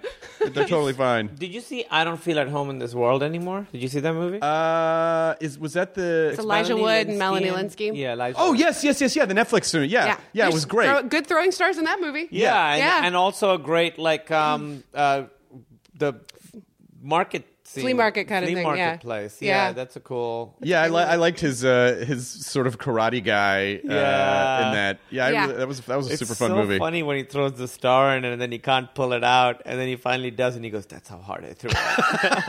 How are you supposed to actually hurt someone with a throwing star? Like what was his original purpose? Like I'm far Yeah, To away. Point at embed in people. someone's face. Do you think that's right? Because Yes. it'll go straight into it, like Yeah. through bone and stuff. Sure. if you throw it hard enough, yeah, you get the momentum. You know, like it'll spinning, yeah. It's spinning. I just think mostly they go into walls and bounce off. I can't Or imagine. heads. Or heads. Or I eyes. guess that's true. It's certainly not the most practical. You should because want to do it. Aim for that. Sorry, Katie, I'm aiming at you. At the soft parts, you know, like the tummy rather than a skull. Maybe, but I think if you get an eye, That's like probably good. then You're you can right. then you've crippled someone if you can get them in the eye. Honestly, you throw anything at an eye. Yeah, that's true.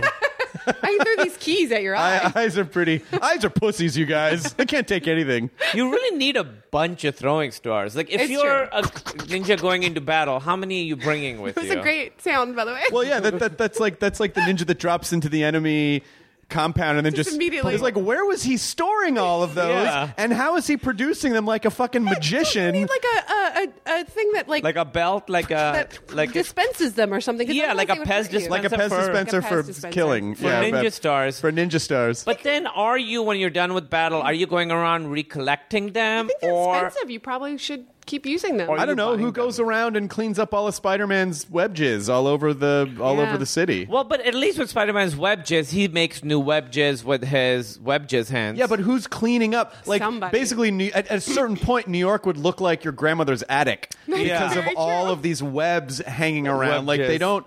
It takes them a while to disintegrate. Yeah, do you think when Spider-Man's really angry, he paints a picture of his parents on the pillow and shoots his web jizz at I them? think believe it I came think he's back. not allowed to shoot his webs within 500 feet of a school. That's what I think. I don't know. I'm Probably just true. guessing.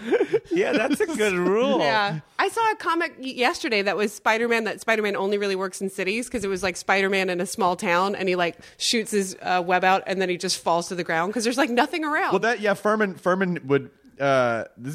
Furman would say that when we go on the road, he would look around. When we first started going on the road, he'd look around and he was like making mental notes. And I go, "What are you doing?" And he'd go, "Oh, I'm just checking to see how Spider-Man would do in this city." Oh, that's And so this was like, delightfully when we would Furman. tour colleges, like 10, 12 years ago.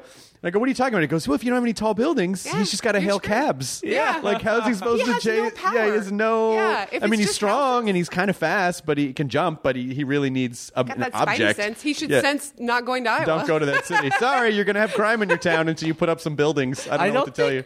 I don't think superheroes generally would work in small towns anyway. Like Batman wouldn't look right in Iowa. No? No. Are there And- any small town superheroes? There's gotta be. Oh my God, what a great idea. Then. Well, I mean, Superman was from Smallville, but Yeah. he got out. He was left. smart enough to get out. Yeah. Yeah, you couldn't have Aquaman because they'd be like, well, there's a lake. Yeah. You know, or there's a little bit of a pond. You could just always see him Yeah. under the water. Be like under a glass table. Aquaman is super limited anyway. Yeah. Like Yeah. you really need like nautical crimes. He's like what's that show? Jag? Yeah, yeah. He's like yeah. the Jag of, Yeah, that's of right, yeah. superheroes. Whatever the Yeah, whatever the that naval. show No, he has no authority outside this closed system. Yeah, just Lake Michigan. If there's any crimes here, Yeah. I Oh, can you're handle it. inland. I can't. Sorry. Yeah. Call Sorry. someone else. He's just rescuing people who have like feet encased in the concrete that the mafia does. You I know, could throw a dolphin at you, but that's about it. That's if about if I it. didn't hit you. Dolphins he could don't go throw that like far. a little octopus, like throwing stars.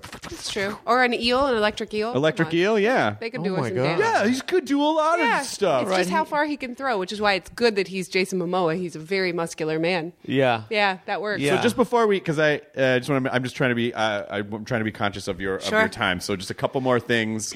The first being, did you discover anything about your relationship as you? Because this idea, like you said, you understood more about your parents when you were writing for them. Yeah. But obviously, in the creation of this story of the Big Sick, you guys had to relive a lot of stuff, and you had to pull a lot of stuff back out, and you had to did that?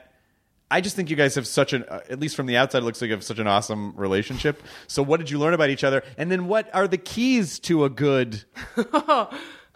Well, the key is to write a movie with your spouse, and that really, I think, helps tremendously. Well, I think that's true, and I think the key also is, and I learned this obviously with you, is that the relationship is never done. It's constantly evolving. It's something that you work on separate from yourself, and that it requires thought and work, and it requires evolution, right? Yeah. Like it's never, your relationship's never like static. It should always be changing because you're always changing. I think we've gotten pretty good, and also through this movie, gotten really good at kind of matter of factly discussing our faults and our shortcomings and all that stuff that is quite vulnerable. That I think in other relationships and in my past, I would have like done my best to kind of be like, no, I'm great, everything's great, and that's truly vulnerability. I think is the hardest part of any relationship, is like kind of being like physically and emotionally vulnerable in front of another person, and hoping that they see it and don't do anything awful with it, and Sure. kind of trusting them to not do anything awful with that.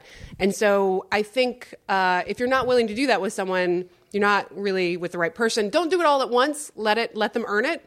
But in writing this movie, I think we both had to get pretty matter of fact about each other's like shortcomings, which weirdly kind of, it's weird because you're talking about the characters of yourself, but you actually are in a lot of ways talking about yourself or exaggerated versions of yourself. Totally true. Like Yeah. there would be things where we would have to be like, okay, so character Emily worries about this, and character Kamel, We and know we what had to we're come saying. up with that. Yeah. And we didn't come up with it soon enough, probably. And we should have come up with it. But it is because, me understanding how I was back then was a little bit through, and to write it was through Emily's eyes, being like, you were sort of like this, like this, like this. And then the same thing. And now it's sort of like that, where like, I remember we were talking about how you and Emily in the movie are different and how you dealt with your... And I remember just very candidly saying something about how you dealt with it. And we'd never talked about it. As soon as I said it, I was like, oh my God, I just like did a major critique of Emily without like even... Like it's become very normal for us. Like do you remember what I'm talking about? No, I don't think I do. How you dealt with, I think this is okay to say, like how you dealt with getting sick and then being okay was for a little while, pretending as if it didn't affect you. Oh, yeah, being like, that was fine. I was in a coma and I learned nothing. I'm the same person. I That's went, sort like- of how you Yeah. try to deal with it, when in reality, obviously it shook you Yeah. and it changed you in very dramatic ways. Well, is there any way, can you feel in any less control than knowing, like, well, Right. there's a period, how long was the coma? 8 days. Eight It was days. 8 days was the actual coma, but then she was up but doesn't have any memory of it. There's a couple days. So to me, I was in a coma for longer than 8 days, but they were like, no, your eyes were open, you were fine, but I have no memory of it. So that's a thing that we still haven't. Because as they're weaning you off of the medication, it gives you amnesia.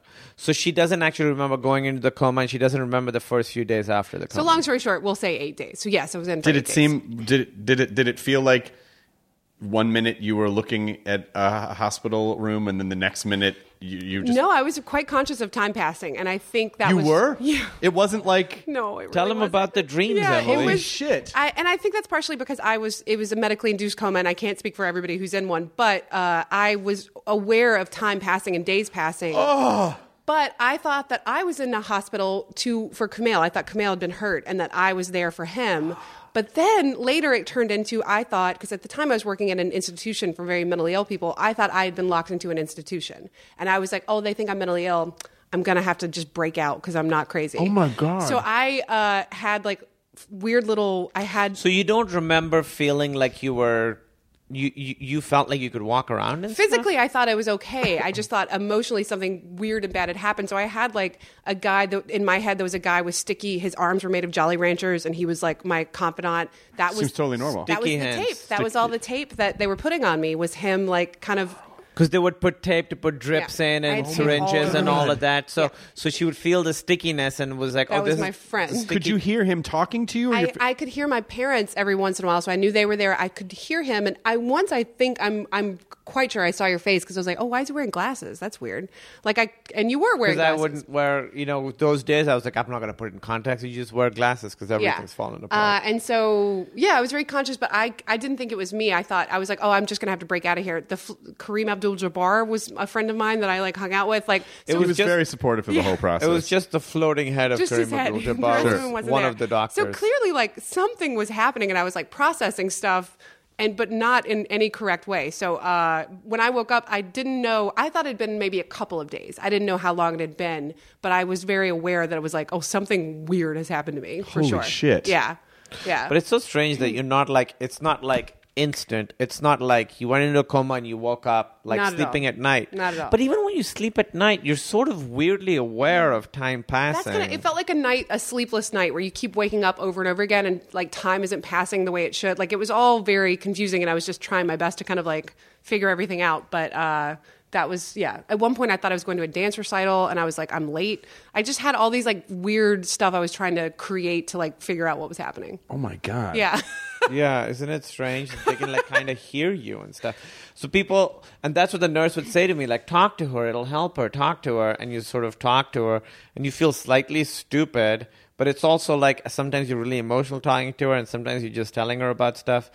Because the nurse was like, she can hear you. And it is crazy. You could hear us. Yeah. I wasn't like every moment like, oh, now they're talking about this. Now they're talking about this. But I just was like, oh, I know they're there. I knew my mom was there. I could hear her. And then afterwards, every time you grab someone's hand, you can see their future, right? Yeah, exactly. Okay. Yeah, totally. That's part of my powers now. Yeah, good. Well, the other weird thing is that when she was laying there, and it's a little bit in the movie, we reference it, how strange it was. So, her everything's elevated and she's got 106 fever and her heart it's all this crazy stuff. And she's just laying there, and the nurse would be like, she's a fighter. She's really fighting. And it doesn't look like she's fighting, but the nurse would say that clearly she's like a very stubborn person, and some part of her is actually fighting this illness. Like, it's not just the medicine and stuff. Well, I also was fighting being in the coma. I would fight and try to pull my respirator out at times. But that was later. That was when they like kind of pull, because the weird thing was once you were out of the coma for us, but not for you. Like your eyes were open I and still stuff. had the respirator in? Yeah, you still had the tube I didn't in. know that. So she was up and it's like a plastic tube going All the way down, down your your throat. throat. So she would like Well, rip it out. That's when I was pulling that out. I actually didn't So know that they like until had this her moment. tie her down. So at the end of that 8-day period, when I think I'm in my head, I'm still in the coma.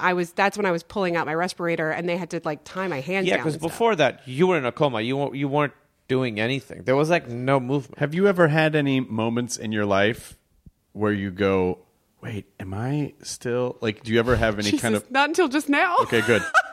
I will. Emily, wake up! I mean, if you think about it, things really have gone kind of best case scenario since then. So clearly, How can this be real? Like, really, your life is really a movie. Oh, like, no, that's this is a The real Matrix. thing. Sure it is. Okay, Emily. Yeah, it comes out no, I'm next in The week. Matrix. Your Yeah. movie. And then I turn and Kareem just- Abdul-Jabbar is Kumail sitting just here. happens to be on one Yeah. of the most successful shows on television. You happen to create one of the best comedy shows in Los Angeles for like 6 years. Yeah. It's all totally real. Yeah, you look at Chris, he's got like Jolly Rancher hands. Oh no. And it's not like I haven't seen you on TV before, for God's sake. What if all this is fake? Yeah, of course. Right. Oh, Yeah, no. you're working with Judd Apatow. and you know Ray Romano and Holly Hunter. Holly Hunter's my mom. No, she's definitely I'm definitely sometimes when I go home to my parents' house without Kumail and I'm in my parents' basement where they've lived in the same house forever, and I'll be like at home and I'll wake up in the middle of the night and I'll be like, oh my God, did I just invent my entire life? And I'll have to like check my phone and be like, Kumail,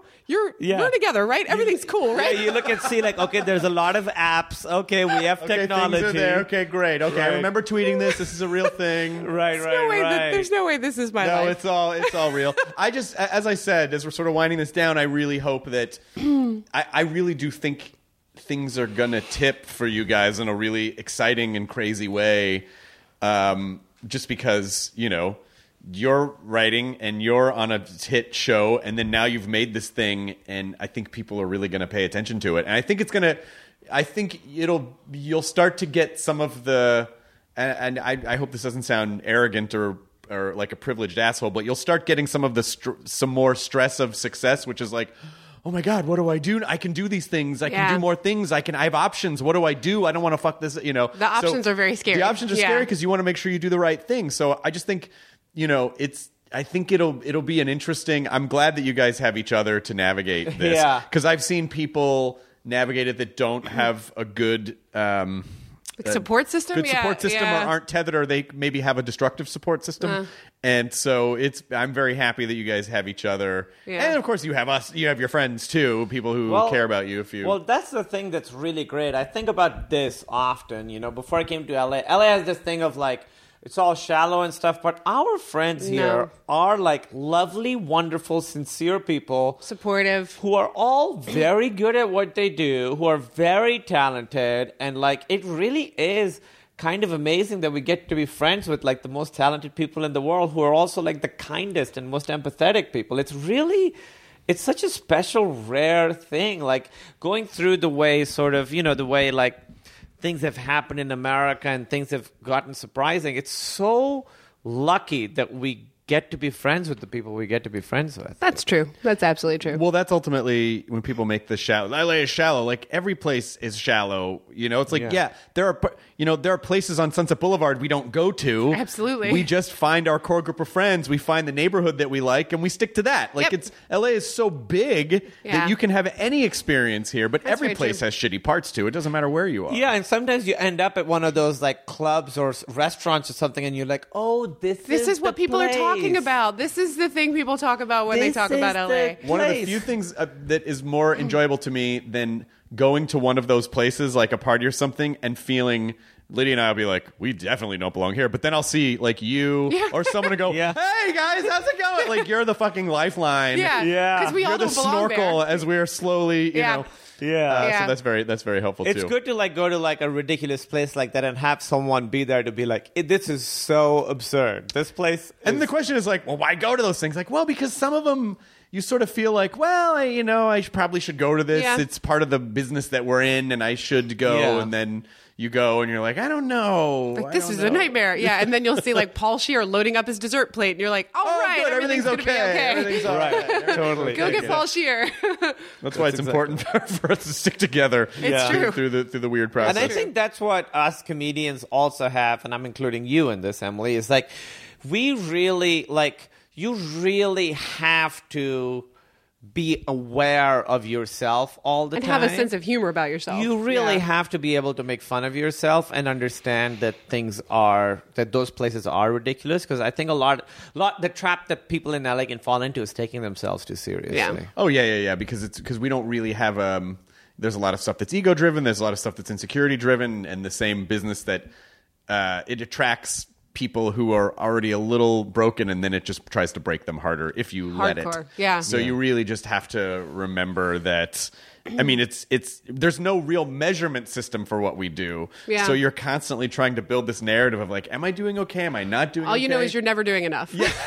That's the only, like, Yeah. whatever And no matter it what is. you're doing, it's like, oh, I sold this many tickets, but it's not this many Not tickets. this many Oh, tickets, I yeah. Didn't sell out 2 shows. Fuck. Yeah. You know, when is it going to work? And you also, your friends keep you honest. Like, I'll say something, and Moshe will, like, make fun of me, and I'm like, shit, you're right. I can't say that. Yeah, Jonah's really good at that too. Jonah is... Nothing gets past Jonah. Nothing gets No, he's a past- goalie. Oh, my God. He's like a goalie. He's right though. Yeah, he's totally right. Yeah. Well, congratulations on the movie. I'm very excited to see what happens, and also thank you, and a particular thanks to Emily for essentially kind of building the Nerdist showroom from scratch. You were the What first. the hell did we do? What I don't a know. thing. You were the first director of that, and for maybe like a year and a half, I think, a year and a Yeah. half or so, and it wouldn't have existed without you curating it and cobbling it together and making it happen, because you were producing the Wednesday night Yeah. show with Jonah and Kumail. And, you know, unfortunately for you, you're just really good at it. And so I everyone know, was like, that's what I said. Here, look, you know, it was almost a curse that you're so good at it. But it 100% would not have existed without you. Well, thank you for saying that. I'm a definite lover of like procedures, like the most. So like I put together all the procedures. Like, well, this is how shows should run, and this is a. And I accidentally got CC'd on an email a little while ago about a show, and they were still using the same thing, and I was like, oh God, that's beautiful. Yeah. That makes me so happy. But- It just works. But also being very good at all that organizational stuff, you also have a very, very good. You just have very good taste, I think. And I think, I mean, look who you married. Sure, You have great That's sure. where it all comes back There to we that. go. There Yep. we go. But seriously, you're like, you really like get comedy, and you really know like what's cool and what's funny and what's fun. And you really like, when you were there for that year and a half, you worked really hard to find like fun stuff to put in I just there. think we didn't expect it to take off as much as it did. So it definitely was like such an interesting thing of like, I remember you being like, it'll be like a couple shows a week. It's fine. And then it was like, boom, it just like exploded. Well, there was it's a amazing. really, you know, like the same way that I talk about that period of Largo and Gypsy Cafe and all that stuff for, you know, for a lot of people and for us too, but even for the people who were inspired to start doing stand up around that time, like that was a real moment too. Oh, like yeah. that period and what the Wednesday Night Meltdown show was for a lot of people, that was, you know, when a show is special or not, you can just tell, and it's very hard to predict what show is going to have that quality, but it just did. That one had it. Yeah. And it was a thing, and it was really special, and I'm And it bummed that spread it's out to the gone. space, and- but I also feel like, yeah, but that makes it even more special. It was like, it was like its own thing, and that was a special period of it's time. Cool, because when we lived in Chicago, I was very aware of like the cool shows in LA and New York. So in New York, it was Invite Them Up. In LA, it was like Luna or Eating It or whatever. Yeah. And it was weird to be like, doing our show and being like, I think we're that show now. We're the show that people in Chicago. Yeah, because when Comedy Bang Bang stopped. Yeah, and that Comedy Death Ray, Comedy Bang Bang, definitely that was one of those shows. Yeah. Yep, and then and then it was the Wednesday night show, and I'm sure. But what's fun about that is then that torch will get passed to Yeah. something Yeah. else, and then a whole new evolution, a whole new group, a whole new like that's just sort of the That's nature of. what we said when we ended the show is we can't wait to see what's going to make us irrelevant. Like it's going to be Well, great. Yeah. it's completely true. I'll look at like people who I consider to be in like the class below me, like after me, and I see them doing really well, and I'm like, oh, we're not like the cool new young comics anymore. They're them now, and now they're gonna have that group. Yeah. We're like the established people. Yeah, you're kind of established now. You got a movie coming out, and then you're on a hit television show. Gross. Weird. Silicon Valley. Are you guys season 5's now? But then are you going to go shoot 6? Yeah. 4 is now, you're about to do 5. We're about to do 5. We're going to go back in October. So I think we're sort of done promoting this in middle of July. Yeah. And I was going to I had a couple of things that I was like, it would be fun to shoot something before. But I think No. we're going to take some time off because this Yeah. has been a little more... That's nice to hear. And now that we have this on, this has definitely been recorded out, so I can play it back to you when you say, "Well, maybe I'll just do this one movie that's It's an oral in Bulgaria." contract, though. Yeah. It's like, Katie, edit counts this in the- out. I hope Overruled. Yeah, siren goes by, so we have to take this out. And then also, last question I'm going to ask you is, this is for Kumail. Do you shit with all your clothes off? I do. I do that sometimes too. What is wrong with you guys? I don't know. It just feels better that way. I take my wedding ring off. I take my... I don't know what it is. I just feel like it's so much more comfortable that way. I don't feel constricted in any way. I take my so socks strange. off. And I don't want too people to intimate. picture it. I don't want, but I think you said that one day where you go, yeah, but Kumail shits with all of his clothes off. And I go, oh my God, I do too. And Yeah. you go, what? Yeah. What is, you said the same thing. What is wrong with both of you? With you. I take my socks off. It's completely...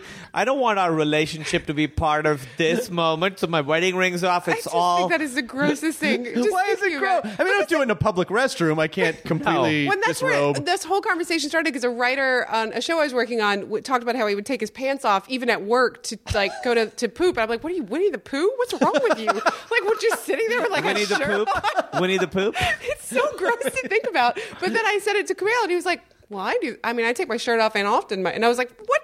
It I just take does it not, all off, I fully. want to have a barrier between me and the poo air. Well, but What? it's going to get through your clothes anyway. Yeah, it's just and you going to be... still have exposed skin. Your face is That's exposed. true. That's true. Yeah, You're right. it's going to be on your clothes. I think often it's like I'm wearing more like complicated clothing, and it's hard to take it all off. And the one of the things, and and it's unfortunate that I didn't know this until after my dad died, but my stepmom, I made some sort of a comment in my stand-up. I was talking about that I'm an uncomfortable shitter in public. Like, I get really sure. nervous in public restrooms, Yeah. and there's some deep-seated animal thing in there. And so she saw that, and she goes, well, your dad used to have to take off all his clothes, and he would lock the bathroom door and the bedroom door. Like, he just needed to be so protected. And I was like, oh, my God, that's hereditary. Like, that gosh. flipped me out so much because you I didn't. imagine? It's not like he said, son, when you poop, Right? shed the outer No. layers. No, it is interesting that like you Molt are... off your... Yeah, you're his son, so whatever, it's the same like neurons or whatever it is. Oh man, that would have been lovely to make that discovery, right? In the movie version of your life. I don't know what I would have said to him. Like, me too. hey, are your clothes off in there? I don't know what I would have said to That's him. beautiful. Oh yeah, completely, fully, 100%. So gross. naked Yeah, all the time. so don't be afraid to be a skin shitter. Skin shitter? I don't know what else Skin to call shitter, it. yeah. God. I'm a total skin shitter. I'll be blouses. I'll be that. I'll be shirts. You guys can be skins. It's fine. I'll take that right. in the team. So you can hashtag this skin shitters if you're a skin Yeah. shitter. Let's. Yeah. We've been silent for too long. Now raise You know us. what? Tweet at us and tell us No. what side you're on. No. You can tweet at Chris. And you can tweet at Kumail. Just tweet shirts or skins. Yeah, just tweet Just shirts tweet or shirts skins. or I don't need to be part of it. It's totally fine, you guys. We'll know what you mean, shirts or Because I'll skins. definitely look at your profile pics and then imagine it, and I don't want to do that. So leave me out. Definitely don't imagine it. Yeah, okay. Thank you so much for being here. I love you both so much. I'm so happy and proud for you for this movie, and I'm you excited too. that people are going to get to see it. So congratulations. Thank you for having us. When we first were doing the movie, we were like, it's going to be so fun to go and talk about it on Nerdist. I remember having that thought. If he'll have us. Oh my God, of course.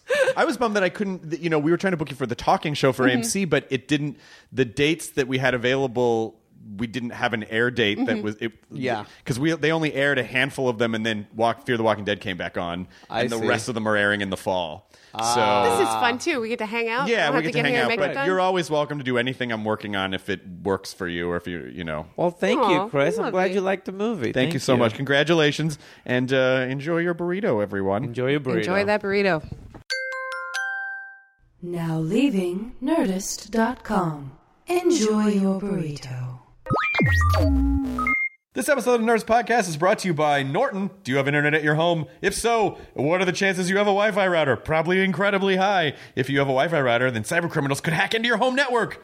Be afraid! Introducing Norton Core, a secure Wi-Fi router for the connected home. Get the security you need and the speed you want with Norton Core. Go to norton.com/nerdist to save $30 if you pre-order before July 1st. It's all a lighthearted nightmare on our podcast, Morbid. We're your hosts. I'm Alina Urquhart. And I'm Ash Kelly. And our show is part true crime, part spooky, and part comedy. The stories we cover are well researched, He claimed and confessed to officially killing up to 28 people. with a touch of humor, I'd just like to go ahead and say that if there's no band called Malevolent Deity, that is pretty great. a dash of sarcasm, and just garnished a bit with a little bit of cursing. This motherfucker lied. Like a liar. Like a liar. And if you're a weirdo like us and love to cozy up to a creepy tale of the paranormal, Or you love to hop in the Wayback Machine and dissect the details of some of history's most notorious crimes, you should tune in to our podcast, Morbid. Follow Morbid on the Wondery app or wherever you get your podcasts. You can listen to episodes early and ad-free by joining Wondery Plus in the Wondery app or on Apple Podcasts.